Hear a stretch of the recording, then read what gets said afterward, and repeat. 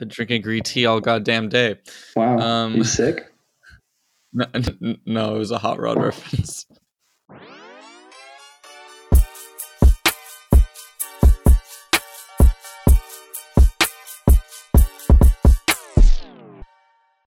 Well, yeehaw, everyone, and welcome back to another dish of salad.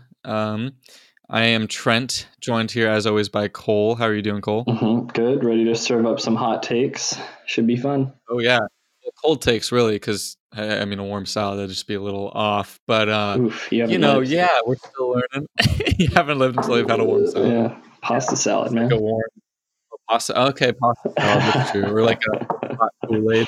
Yeah. That is also an experience. Or you go the other way and you've got a frozen hot chocolate. Either way, regardless of food, that's not what you came for. You came here for advertising. So let's go to that part of the salad word and let's dive in here. Starting things off this week, I've got a lovely little campaign from Adam and Eve DDB and the initiative Veg Power, which might sound like you're trying to make a light bulb turn on from a potato, but it's actually a really cool initiative in the UK to promote healthy eating and particularly vegetable eating among young kids. So naturally, anything related to vegetables, we had to bring it on a podcast called Salad. Of course. It's in our mission statement, actually. Any vegetable related ads must be talked about. And it's also a vision statement, which WP Carey would be glad to know that we're using both. Let's see here. So yeah, to kind of talk about this ad, it has this really counterintuitive premise, but it's actually really cool. So it's set up like kind of like a horror movie, where these vegetables are evil monsters who want to take over the world, and it's just so adorable to watch. Like, it's really well, it's well shot, well animated. It feels like it's very realistic, and it's just all these different vegetables are kind of crawling and rolling into the city, and then it pans to show that the adults have been waging this vegetable war for years, but they need the help of the kids, and the only way you can defeat them is by eating them. And so it's like then shows all these kids joining the fight, to get them to destroy them. And really like is like, will you join the fight kind of a deal? And it's super cool. It's it's just such a very like beautiful, well looking ad too to watch. And they're essentially running it this network ITV in the UK, which if you're not familiar, you may know them from the hit show Love Island, which also runs on ITV in the UK, or at least it used to. It's currently what I'm binging on Hulu right now. A couple of Love Island fans here. Yeah, a lot tonight. of Love Island fans in the audience too, I'm sure. But it's a partnership with the broadcast station, the initiative, and there's a lot of major UK supermarkets, and then Birdseye 2 is backing it. So it's kind of this collaboration between all these different stakeholders that are coming together for this really great initiative, and they're putting £1 million of airtime across it for 12 weeks. So there's a lot of backing, at least from the media side.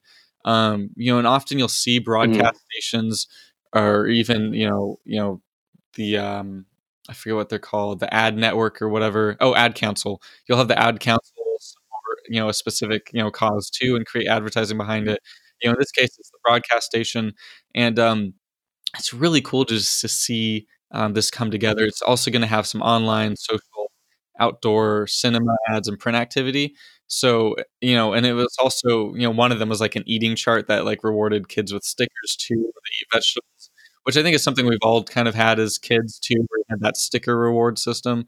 So it's obviously very younger audience focused, but I'm going to be honest too, as someone who doesn't eat vegetables that much, I was like, damn, all right, I'll hop on this trend too. But yeah, I just thought it was a really cool way to just, creatively encourage kids to do something, in a time when you've got Facebook manipulating children into buying stuff on their apps, and not realizing it's real money. You've got positive advertisement working to encourage kids to eat healthy. Definitely. And I think it's really cool to see, it's something we don't really get so much here in the US. We've got a few kind of cool ad council ads. There was that, I believe, wasn't it a Droga ad that came out last year about gun safety? It was pretty good. I think RGA in Austin did an ad council ad where it was, love is something. Love has no like distinction or something like that. Yeah, it it's like the people go into the X-ray and they kiss and stuff, and you see only the skeletons, and then they come out and you realize it's like couples of different sexual orientations. So that was a really cool one too. Yeah, so it's definitely cool to see these kind of PSAs, these public service announcements, kind of turned into really cool creative ideas. And I think one thing that we see kind of something that they can do in the UK a little bit more than we can do here is kind of that integration of different kind of channels and platforms and things like that. Because there's more state-run media there, they're kind of able to partner across those areas and get the message pushed out in kind of a broader way, and maybe a way that we wouldn't be able to gain as much traction here. So it's kind of neat to see them taking advantage of that and doing something really fun and creative. And I think this is it is a cool ad, and it's it's kind of getting kids in on the action in a way, and feeling like they are contributing, and I don't know, being a part of this broader thing, this broader war on veggies. So yeah, the war on veggies is in full effect. Mm-hmm. Eat them to destroy them. Yeah, and exactly. I think it's a very strategic kind of thing too. Like you had talked about, it just is very smart in the way they're doing it. And honestly, too, like if I was a little kid, like it looks like something straight out of like a fantasy book I would have read, or like a TV show I would have wanted to watch. So I think it was very well done to their audience. We've seen places in the U.S. do a good job like this too. I think RPA has always done a great job with their they have like their Imaginary Friends Society, which is for kids dealing with diseases and stuff that are hard to understand. They've got these animated characters who are their imaginary friends that talk to them too. It's always cool to see creative agencies that are usually pushing larger mass products and services to kind of narrow down and work on like a really powerful cause like this. So it's cool to see. And I think we've also seen companies like Apple do similar things where they try and relate to more cultural, important, emotional touch points in society. They did that in China again recently, didn't they, Paul? Kind of Apple, as we kind of know, has been having more trouble in China recently. And, they've been having a little bit of trouble selling phones and things like that. But they recently came out with their spot for the upcoming Chinese New Year. I believe the Year of the Pig is upon us here.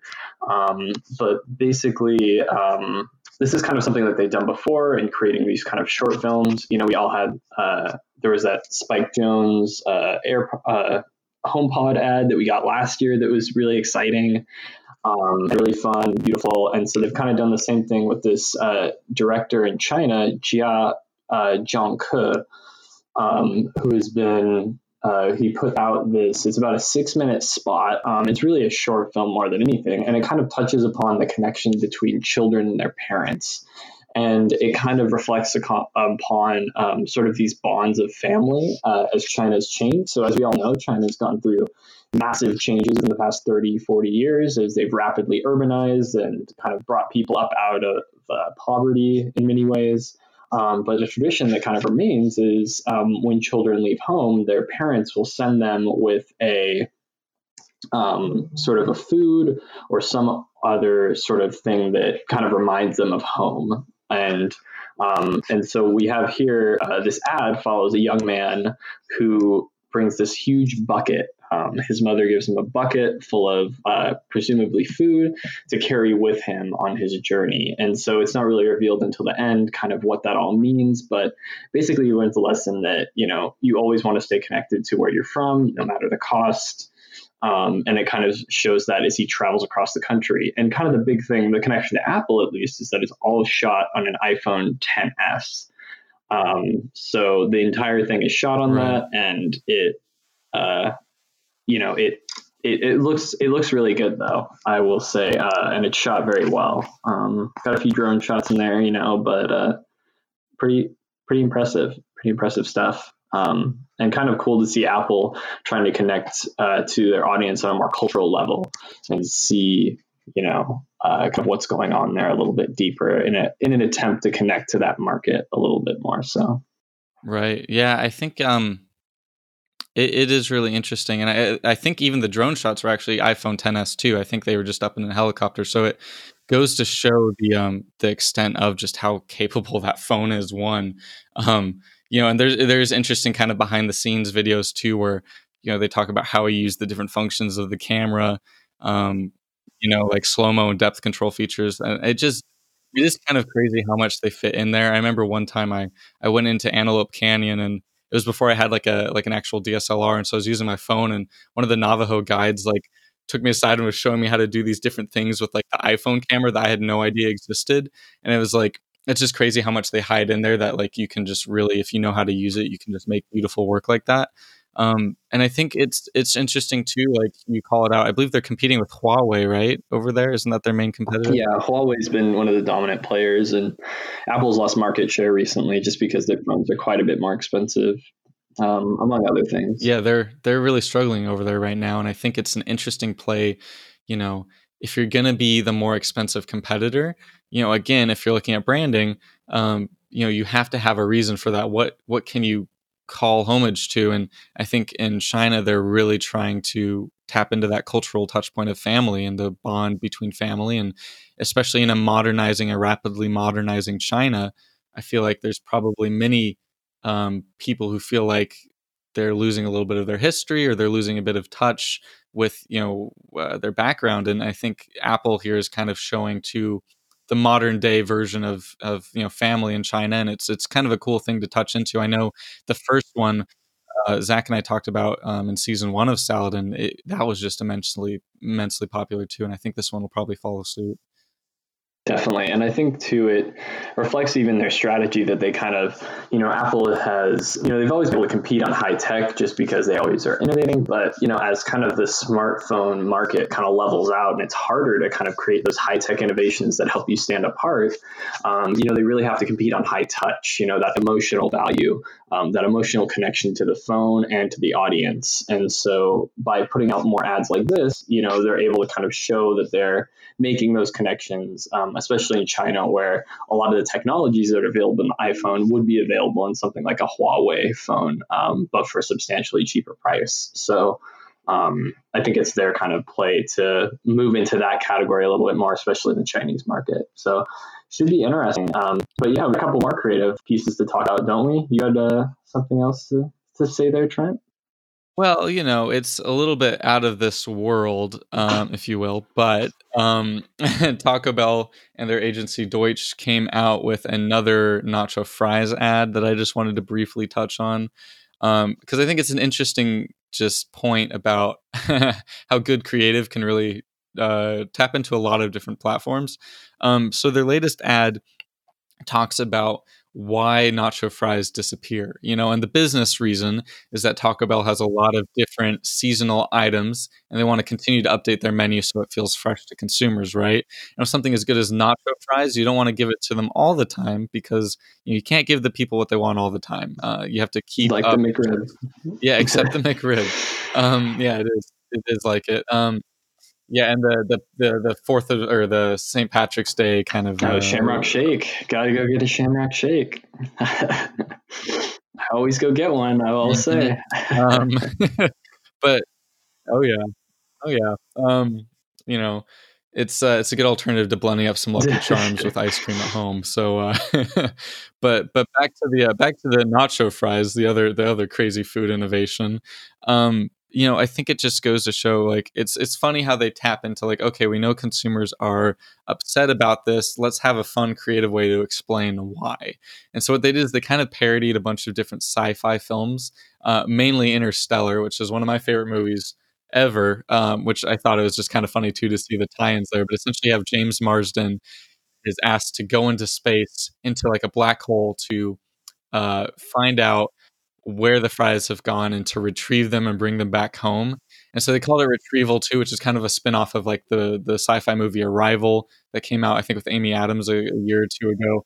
But it was just a funny kind of really well shot parody, right, of all these different films. And I think it just goes to show how if you understand your consumer and you understand what they're looking for and you build up a good brand personality over there, you can kind of have some fun with it and kind of play with your consumers a little bit there. And what's funny too is they've been told, I guess, in this interview I was reading, they've been told that, by one movie exec that their trailer ads are better than some of their trailer ads at an actual movie company, right?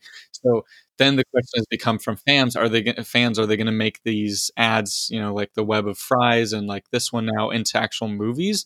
And they're not considering it now, but then they're also considering in a sense. And I think we've seen brands like Pepsi make movies as ads, and Lego, which is coming out with another movie, you know, create feature films to run essentially as ads. I think it's just interesting too, and I think it shows like if you make good creative and have good strategy behind it, you can really transfer it to any medium. Definitely. And I think that, we see that happening too, even with things like the Lego movie, for example. That's really essentially, Lego got families to sit through an hour and a half long ad, essentially. And there's a second, exactly. And there's a second one coming out in a few months that, I'll probably go see too. But, it's just kind of interesting to see how brands can kind of use their messaging to kind of step beyond their normal sphere. And I think that Taco Bell's done a really good job with that. They've always kind of gone to the viral ad. Well, I remember this is like the case study we'd always watch in the marketing class, but I remember too, they brought like a freaking Taco Bell truck they had choppered it into a town in Alaska that didn't have a Taco Bell. So they've really done, I think much like Wendy's, they've done a good job of cultivating their brand personality, and now they've got a lot of leeway and flexibility in how they want to run their communications as a result of it. And it'll be interesting to see too, what brands do in this Super Bowl coming up. You have companies like Coca-Cola now, who's running an ad during the anthem, not during the game. And, companies like Old Spice traditionally always advertised before the Super Bowl, not actually in the Super Bowl. And then you have brands that will shell out the millions of dollars to have a Super Bowl spot. So it's always kind of curious to see how brands will approach their media placements there too. Mm-hmm. And I think now we have more and more questioning, of TV and things like that. Though, I mean, as we've kind of discussed before on the show, we do feel that TV is really like still a tent pole to kind of hold up the rest of your branding strategy. So though there is probably still value in, at the Super Bowl, I'm finding more and more ways sort of around it and ways to make waves without having to shell out $5 million for that spot. So what we've kind of seen too is, for example, we see Lexus has created a kind of a fun campaign to kind of get around, a football themed campaign to get around advertising in the Super Bowl. And so what they did was the agency Team One, they actually created a quarterback safety video. So they're basically using quarterbacks as an analog for their new car, the UX. It's basically a small SUV. And so to tout the safety features, they basically included similar features in their, what they call their QBSS. So quarterback safety system plus. Don't forget the plus. You mean the NFL referees? Exactly. No, I'm just joking. Anyway, come on. Exactly. But essentially, yeah, they've created a series of ads with Matt Leinart. He used to play for the Cardinals, among others. And he is basically showcasing some of their technology. There's like a blind spot awareness system where, if a defender gets into his blind spot, then he drops into the fetal position immediately. And it kind of plays on the whole thing that, quarterbacks can't take the heat essentially. And that, they're kind of coddled by the NFL, among other things. And it kind of, the highlight of it is a airbag system that that actually is within his uniform, and it busts out when a defender gets too close. And it was pretty funny, kind of tongue-in-cheek humor, but kind of a cool way to draw attention to yourself and your product before the Super Bowl without having to pay for the big spot. Exactly, and it's always interesting to see. Again, what is the media strategy behind that? Can you drum up big PR, positive PR from doing something like that where you tie into the big game without being in the big game, or do you go for the big game spot? And we sat down and talked with someone who had a little bit more insight about that, didn't we? Yeah, exactly. So we sat down with Grace Tang. She is actually the executive director of media and analytics at the agency Zambezi. And so we wanted to sit down and talk with her a little bit about the future of media and kind of how students can prepare themselves for the upcoming media landscape. So we'll take you to that now. All right, welcome back, everyone. We are here with Grace Tang. She is the Executive Director of Media and Analytics at Zambezi. And so we're going to sit down and talk to her a little bit about media and kind of the future of media strategy and where things are going there. Really excited to talk with her. She actually just won a Female Frontier Award as well. So congratulations, Grace, on that. So maybe you just want to start telling us a little bit about yourself? Sure. So, as you mentioned, I'm the executive director for media analytics at Zambezi. And it's pretty exciting here right now. I would say Zambezi primarily was a creative and production shop, and they're expanding their media services. So, what I'm doing here is actually providing them media and analytics. So, how I look at it is it becomes like from a two-legged chair to like a four-legged chair in terms of offerings. It's just a lot more interesting to clients. It just offers them an array of services that they didn't have before. And quite frankly, how advertising works, or when advertising works best, is when creative, strategy, media is all together in-house. It just works better. The ideas are better. Internally, it's just a better experience. So I think it's actually a wonderful offering that we're now being able to provide. And so it's been really exciting. Mm-hmm. Awesome. Could you maybe give us a little bit of your background that's kind of put you in a position to lead this push into media for Zambezi? Yeah, sure. So starting off, I went to UCLA. I actually was an econ major, and I also programmed in college. And I would say, unlike most of my friends who actually thought about the future, I did not. So I actually did a lot of informational interviews when I first graduated and finally realized like I wanted to go into marketing and advertising. So since then, I've worked in LA, New York, DC. I've been on the agency side, specifically in media. I was actually in politics where I built the startup, or I should say the infrastructure for two startups in Washington, D.C. that's political based, which is a completely different experience than New York and LA. And then I went back to New York and I was working with a private equity firm in the turnaround business on the client side. Then finally I decided I wanted to come back to LA and essentially found this opportunity with Zambezi. So what's nice is, my background at this point includes like three of the major cities, just a number of different opportunities on the agency, sales, client, private equity turnaround side, and then, in politics, I can't forget that experience there. And then I've also done 5 years of freelance. So I was consulting on my own for a number of years, and I also worked at a different, like holding companies. So just a nice range of experience, I think, between the cities, sizes of companies, and then even being my own sole proprietor for a while. Mm-hmm. Very cool. Very cool. That's awesome. And so, Grace, I'm curious too. You had kind of mentioned, the two-legged chair versus the four-legged chair. How would you kind of say media strategy, shapes the creation of like an ad or a campaign? How is it that when they're working together, it's leads to a better finished product? Yeah. So that's a great question. So, I would just say in terms of media, first of all, the landscape has completely changed, right? Because of this little thing called the internet. Like essentially how things are done is completely different. Just your ability to track, the ability you can see things. Yeah, exactly. So, so the role of media is actually much more important than ever. Like there's more interest just in how it actually operates because you get all this information and because it's changing all the time. Media is actually at the forefront a lot of the times, pushing the creative forward as to like what could be done. So like I would say what's super exciting here at Zambezi, and which is one reason I wanted to come here, is that we're actually using media to inform almost all of our new business and the way we actually look at creative, period. So, I would say a lot of times at different agencies, and there's a lot of great agencies, there's a lot of great creative everywhere, I would say, just in terms of like how people think. But I think there's a science to like really looking at the numbers, looking at the data, working super closely with strategy and kind of using like a media led point of view to influence strategy and creative.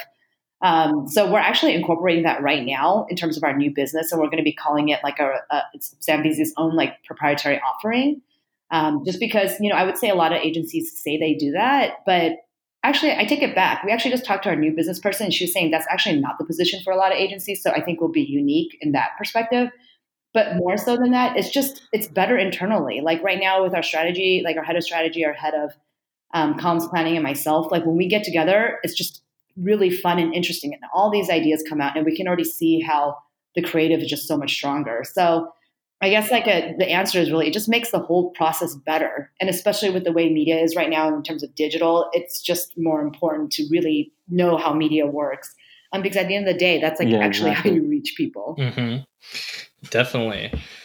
And it seems like now there's just so many more ways to reach people. And, that just kind of muddies the waters in some ways and can make it more complicated, even though it does kind of give you opportunities as well.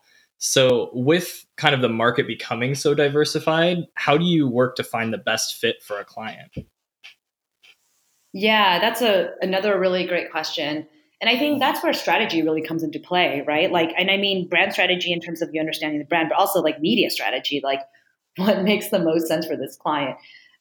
So I think, looking at tools, right? I think always going into the research, in terms of MRI, Simmons, et cetera, really digging deep is helpful. But I would also say then that's where intuition and just your, experience and gut feeling comes out as well. And you just have to really think through, and you have to know more, as a media person. So my background includes traditional media, so TV, radio, newspaper, outdoor boards, et cetera. But I've really focused on digital within the past, I would say maybe 15 years or so.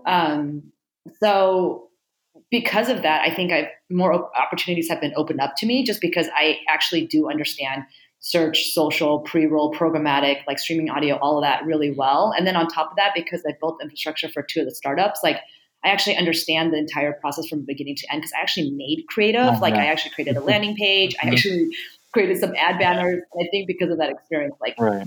I understand the digital ecosystem in terms of all the back-end tagging and all that.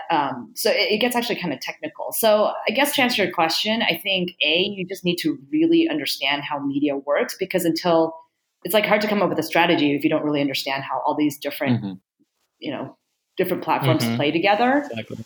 So I guess the answer is you just kind of have to and really know media, have an understanding of the entire ecosystem for both media and then from a digital side. I find a lot of media people just go, oh, it goes to this landing page, but they don't think about landing page content because, when you're with a major holding company, there's somebody to do all of that, right? So there's not a lot of people, I think, who really understand how it all works all the way to analytics. So I think for those who are in school or who want to learn, that's actually a huge, huge plus. So yeah, I would say probably, and it's going to get more fragmented. So it's exciting. It's interesting. Voice search is going to be a thing for sure. It's just a matter of we don't know how it's going to work and how to optimize that. Exactly. But that's definitely part of the future. So just I think just kind of seeing maybe keeping up with the trends as well is important. Gotcha. It seems like more so nowadays, people are kind of quick to write off certain platforms and things like that. But would you say that everything kind of has a place for a brand, or do you feel like it's kind of, certain brands should only play on digital and some should only play on certain platforms? Yeah. So these are all great questions. I would say you have to find out how to best reach your consumer, right? I think when TV was first invented, everyone's like, oh my gosh, radio is going to be dead.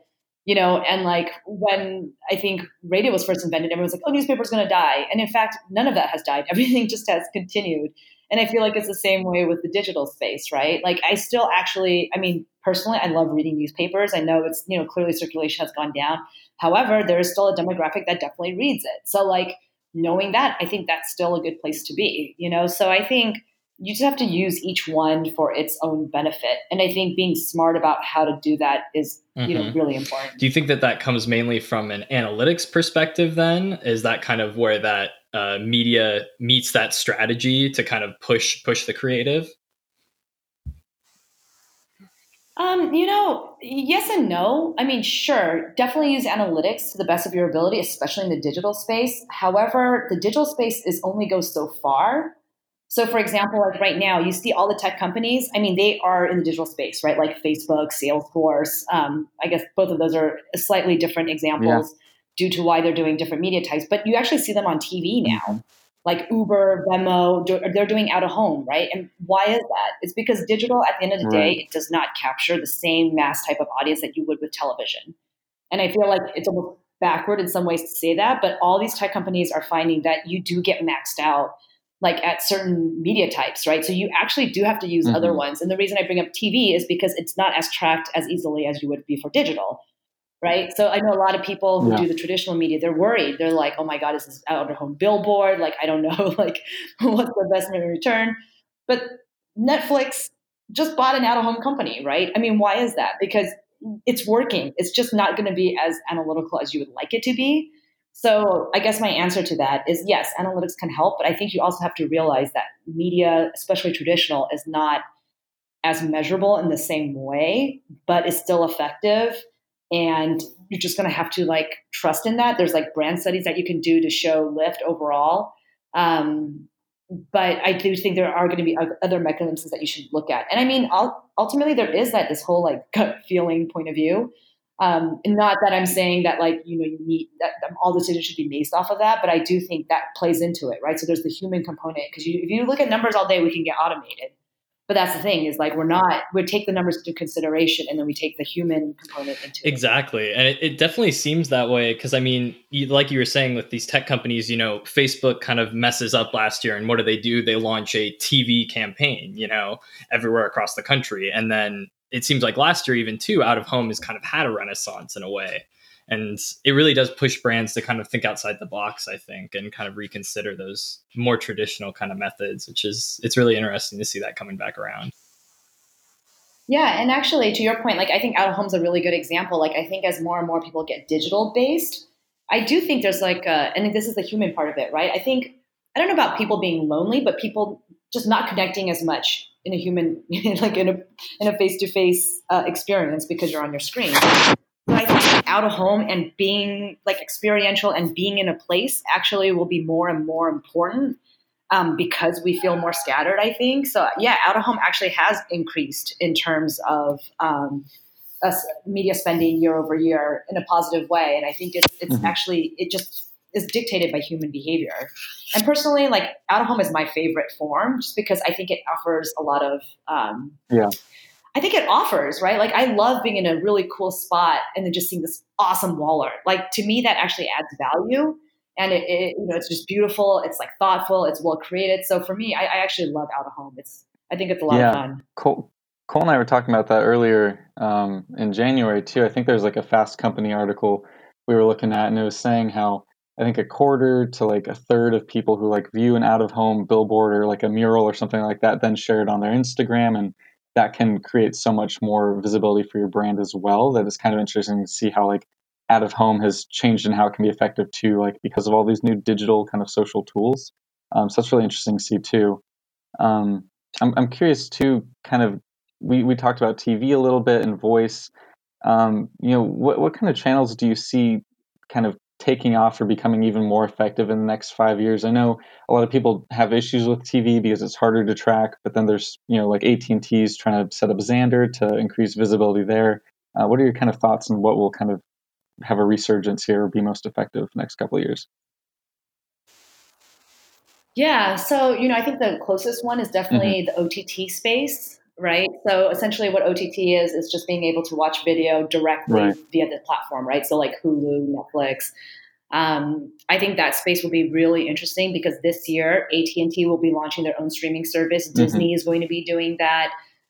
So it's really going to be fascinating to see between Hulu, Netflix, Amazon Prime Video, AT&T, Disney, and then maybe there's like a few others that are going to, kind of come out on their own. And I think NBC is another one, and see who is actually going to be, I don't know. I don't want to say the winner in this space because there may be a few, but just to really see how consumers will decide as to like whether or not they will buy these bundles, right? And it's kind of like the cable concept all over again, but with OTT. Yeah, so I think it's very possible. That could be really cool and different. In terms of, I think, different advertising channels, I mean, just a lot of talk about tying offline sales and online sales. It's really challenging for retail stores, right? To like, I mean, ranging from like J. Crew to Hallmark or whatever, like figuring out like who's buying what. Seeing now that Amazon has created their own stores, right? So they actually have, I think, 2 in LA that I've personally seen, one in Century City, one in Marina Del Rey, and then some in New York that I've been seeing. So it's, I mean, obviously Amazon started off as, like an online retailer. Right. However, they actually have storefronts now. And what are they selling? Books, ironically, at full price, which is like what they, like. Exactly. Yeah. Exactly. So, but the difference though in those stores, when you go and you see them, like they actually sell like top Amazon purchases as well. So like it might be like a wine cooler or a wine opener, or so it's almost like not just the books portion of it, but like also just what people like. So I think that is really interesting. I also mentioned voice. With Alexa, with Google Home, with all of that. That's a whole other area, especially with that one. I think is interesting because kids, like my niece, she's 4 and she's grown up with it, and she talks in a really cute voice like this. Except for when she talks to Alexa, I know, right? It's adorable. And except for Alexa, she's like, Alexa, like commanding, like play Mary Had a Little Lamb. And I'm like, oh my God, like that's crazy. Like, yeah. So yeah, that'll be. I definitely think it's crazy to see Amazon moving back into the book space. I know when I was back in Portland over the winter, over the last December, they have like their books arranged. Well, they'll have a top Amazon seller where it'll say, if you like this, then check out these ones. And they have 4 books to the left or the right of it that are in a similar category that's set up just like the site. So I think that's super interesting. And definitely with all of this smart home integration, it seems like you're going to have more and more access to people's kind of daily lives a little bit. Do you see that infrastructure is growing as much as people say within the next 5 years? Or do you think that it's kind of, people are going to be a little bit more leery to that? Yeah, I think it's going to grow. I think it's just easier to have than to not have, right? Like I have a smart TV. I just bought one. It's a Sony, and it has Google Assistant included. So I actually don't need a Google Home because it's in my TV. Samsung, they've talked quite a bit about connecting your washer, dryer, refrigerator, right? TV, since they've really done a good job of growing in that space. And the idea is it's all tied. It could be tied into an app with your ID. They've talked about running ads. There's already ads on like Samsung TV. They've talked about putting on the refrigerator. And so I think the home space will continue to grow. Will people be creeped out? Yeah, sure. Is it creepy? Yeah, for sure. Exactly. A little bit, yeah, but I think the convenience of it will outweigh the privacy issue for better or for worse. And I just think there needs to be, I don't know about laws, but there definitely needs to be some sort of regulation as to like, making sure people are definitely. And I mean, with protected. that California state law coming in and then GDPR overseas, I think probably over the next 5 to 10 years, we'll see maybe someone in, Washington takes notice of that. But yeah, we'll kind of see. So, with all of these new kind of platforms and things entering the space, how do you think that students that are kind of looking to enter media or looking to enter even just the ad industry should kind of approach media, or how should they kind of look to view those things? Yeah, that's a great question. Let me think. So I guess if I would think, just staying on top of the news. Like, for example, I listen to Wall Street Journal Tech, the podcast. It's really quick. It's like 5 minutes, maybe even not even that. I listen to that every day. That's just really helpful about like what's happening in the space. I think so. I would say like read up on it just in terms of news. B, if you want to do this as a career, I would recommend getting like an internship or meeting people who are in the industry just to talk to them to see if that's something you're interested in. That was actually, I think, the defining moment for me was, figuring out that I wanted to be in marketing and advertising. Just from my neighbor, he actually worked at Chiat Day, which is an ad agency here in LA, and he just spent half an hour with me to just talk about the industry, and I just loved it. So then once I was like, okay, I want to be in advertising, then I found out there's like account, there's creative, there's production, there's digital, there's media. And then when I talked to media, people were like, oh, actually, what I liked about it is that you have to be good. You have to be with numbers. I mean, you have to be good with numbers. You have to be very analytical, and you still have to be able to present and still really be able to communicate that with people. So I love the fact that I could be analytical, which uses my strength there, and I have to be personable because you have to still be able to sell this into clients. So I like the mix of those. So I think If you have those skill set, that's a good way to start in media. Yeah, and I would say really is talking to people. At the end of the day, people are going to make things happen for you. Sure, you can send in your like cover letter and resume, and yeah, that definitely works. But make your own connections. I think that's the best way of going about it.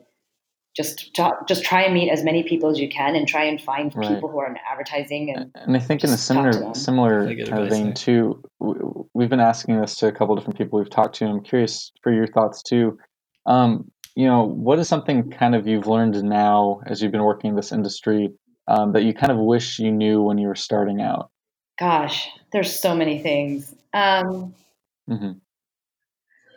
think ultimately, for me personally, like if I could tell my younger self, like, I think it would just be like, keep on the track that you're at. Like, I think when I was younger, I didn't know exactly what it was going to be, but I had an idea of what I could do. I knew I wanted to be in advertising. I knew I wanted to be in media. And I think I was very stressed about getting promoted because, quite frankly, like with my parents are immigrants and like we needed the money. Like I have 2 younger brothers. Like I didn't have time to like see what I wanted to do. So how do you mirror the ambition of somebody who wants to do what she loves, like, in terms of passion and thinking this industry is interesting and just having to make money, right? Like I will say this industry in the very beginning, it's difficult. It is, you definitely get paid lower than if I was a consultant or iBanker or whatever, and I was really focused on getting promoted or maybe not getting promoted, but just really, I think, worried about it. And I think if I could redo it, but just not be as stressed, I think that's probably what I would say to myself. And also, like in the past, I think the other thing is I tried to plan out like a 10-year plan. Like, I don't know. I don't think sure, you can have an idea. But I think just try and plan within the next like year or 2 years, and I know people say, what's your long-term vision? That's what you have to go for. But it's tough when you're younger, right? I feel like if you see different opportunities, feel free to take them. Yeah. Because sure, why not? Another thing I think I would have learned, but I wouldn't have learned it until I went through it, is there were definitely some really difficult positions I was in difficult times. And at that time, I kept like doubling down, right? Just because of my personality. Like, I'm going to slug it through. I'm here for a reason. It's going to get better. It's going to get better.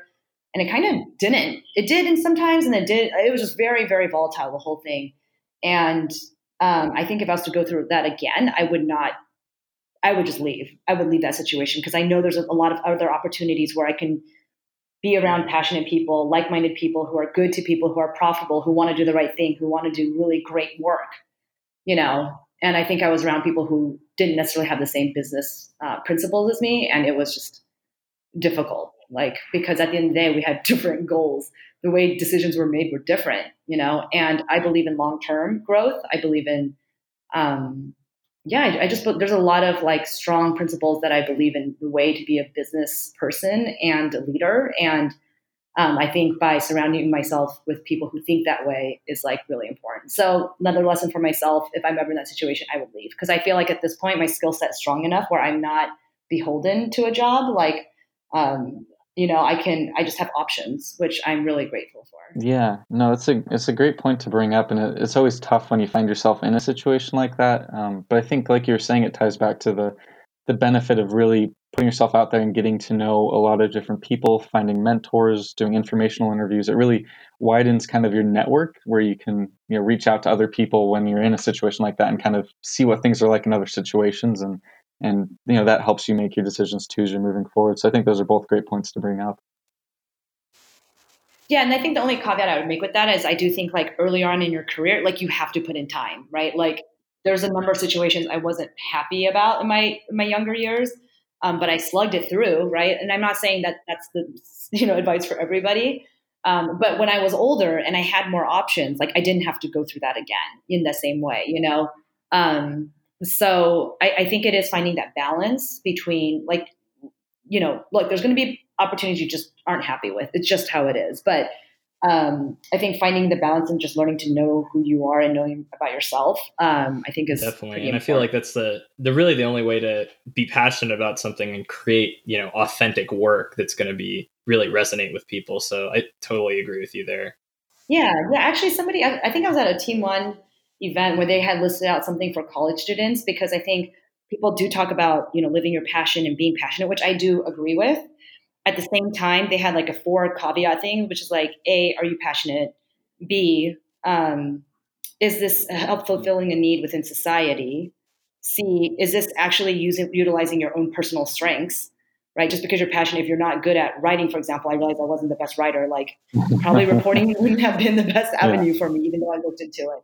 And then the last one is like financially. Like, are you able to sustain yourself financially with this career? And I think when you think of it as like a 4-prong type of thing, I think that makes it a little bit more even because I do believe in passion. I do believe in doing things you love, but I also believe that you have to, like, it's not the only thing. You have to kind of look at the other things and give it some sort of context.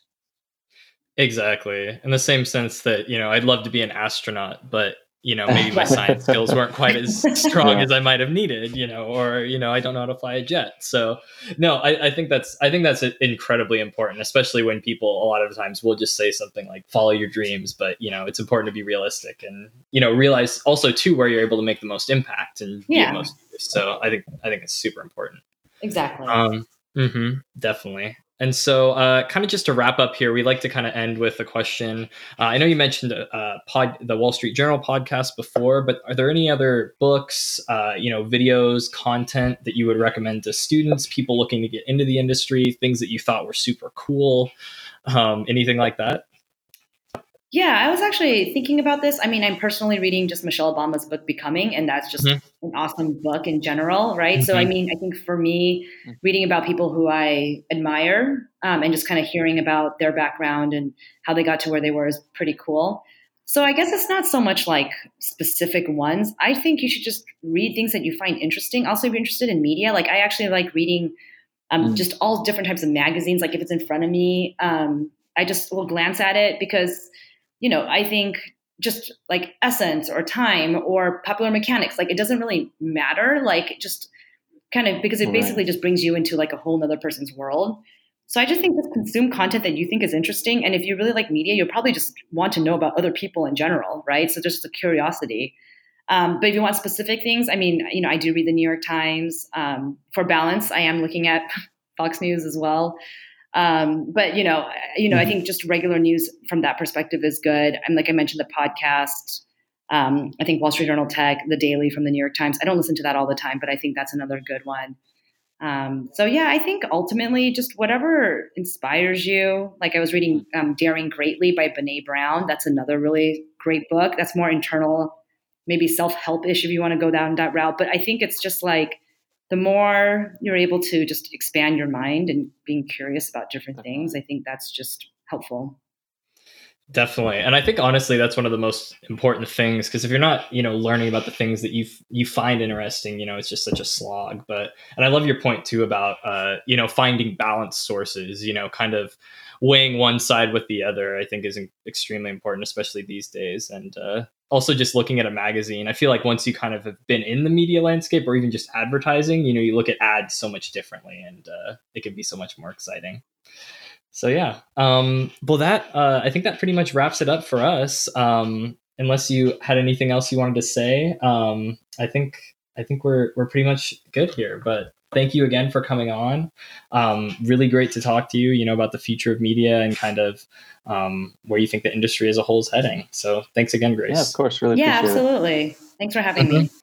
Hello, everyone. So wow, that was a really interesting, great interview with Grace Tang, and great to hear her insight into media and kind of where everything's going in that regard. And I think it really rings true that, integration is kind of the future in so many different ways, just because you have so many different platforms that, you're available to talk to your audience on now. And that, taking advantage of all of those and using them together is really going to be one of the best solutions. What do you kind of think from that, Trent? Yeah, I really enjoyed talking with Grace. I think she had a great point just about, as you kind of touched on here too, integration of the media department with the rest of the agency. Because I have been in some meetings where, you'll talk about creative and you'll make creative and then you'll go to the media team and we don't have the budget to do the creative that we had created. You know what I mean? Or we'll go to the media team after the creative is already decided upon and then they have an idea for a really unique way to use media to target certain consumers. And it's like, oh, shoot, we should have planned for that because that's a great idea. And I think it just goes to show, as with any department, the more you can break down silos in an agency, the more you can increase communication, the better. Because when you have people who know media so well working with people who can think of creative ways to use it, I think it really creates this better synergy as we've talked about in the past. And so I thought that was a great point to bring up, and I was really intrigued by your thoughts on OTT and all these different media platforms moving Definitely. forward. And I think it definitely speaks to that idea of an open agency, and that cross collaboration is really so Right. integral and so important moving forward, in order to take the most advantage of all of your resources and all of the platforms that are available now. It becomes a challenge of deciding what not to do when there's so many there's so many places that you could be talking to consumers. And so I think it really speaks to the value of having everyone present in the conversation. So Definitely. And I think as we heard too, TV is still alive and well. It's interesting to see how, even radio is too, as Grace touched on. It's always interesting to see how, these mediums, these platforms aren't really dying, but they're just, again, evolving in how they're used and they're finding their own niches for the marketing campaigns, which is pretty cool definitely. too. For sure. Yeah. Well, I know too, speaking of media, as we talked about earlier in the show, we're both excited to see the biggest day in advertising, aka the Super Bowl, coming up this weekend. Cole, do you have a Super Bowl pick? Just curious. You mean ad or a team? Team. We can break out of the ad mode a little bit here. Yeah, we'll decide on our ad picks afterwards. But I'm going to take the Rams. I mean, it's hard to you got root for the Patriots. Yeah, exactly. I don't think there's much.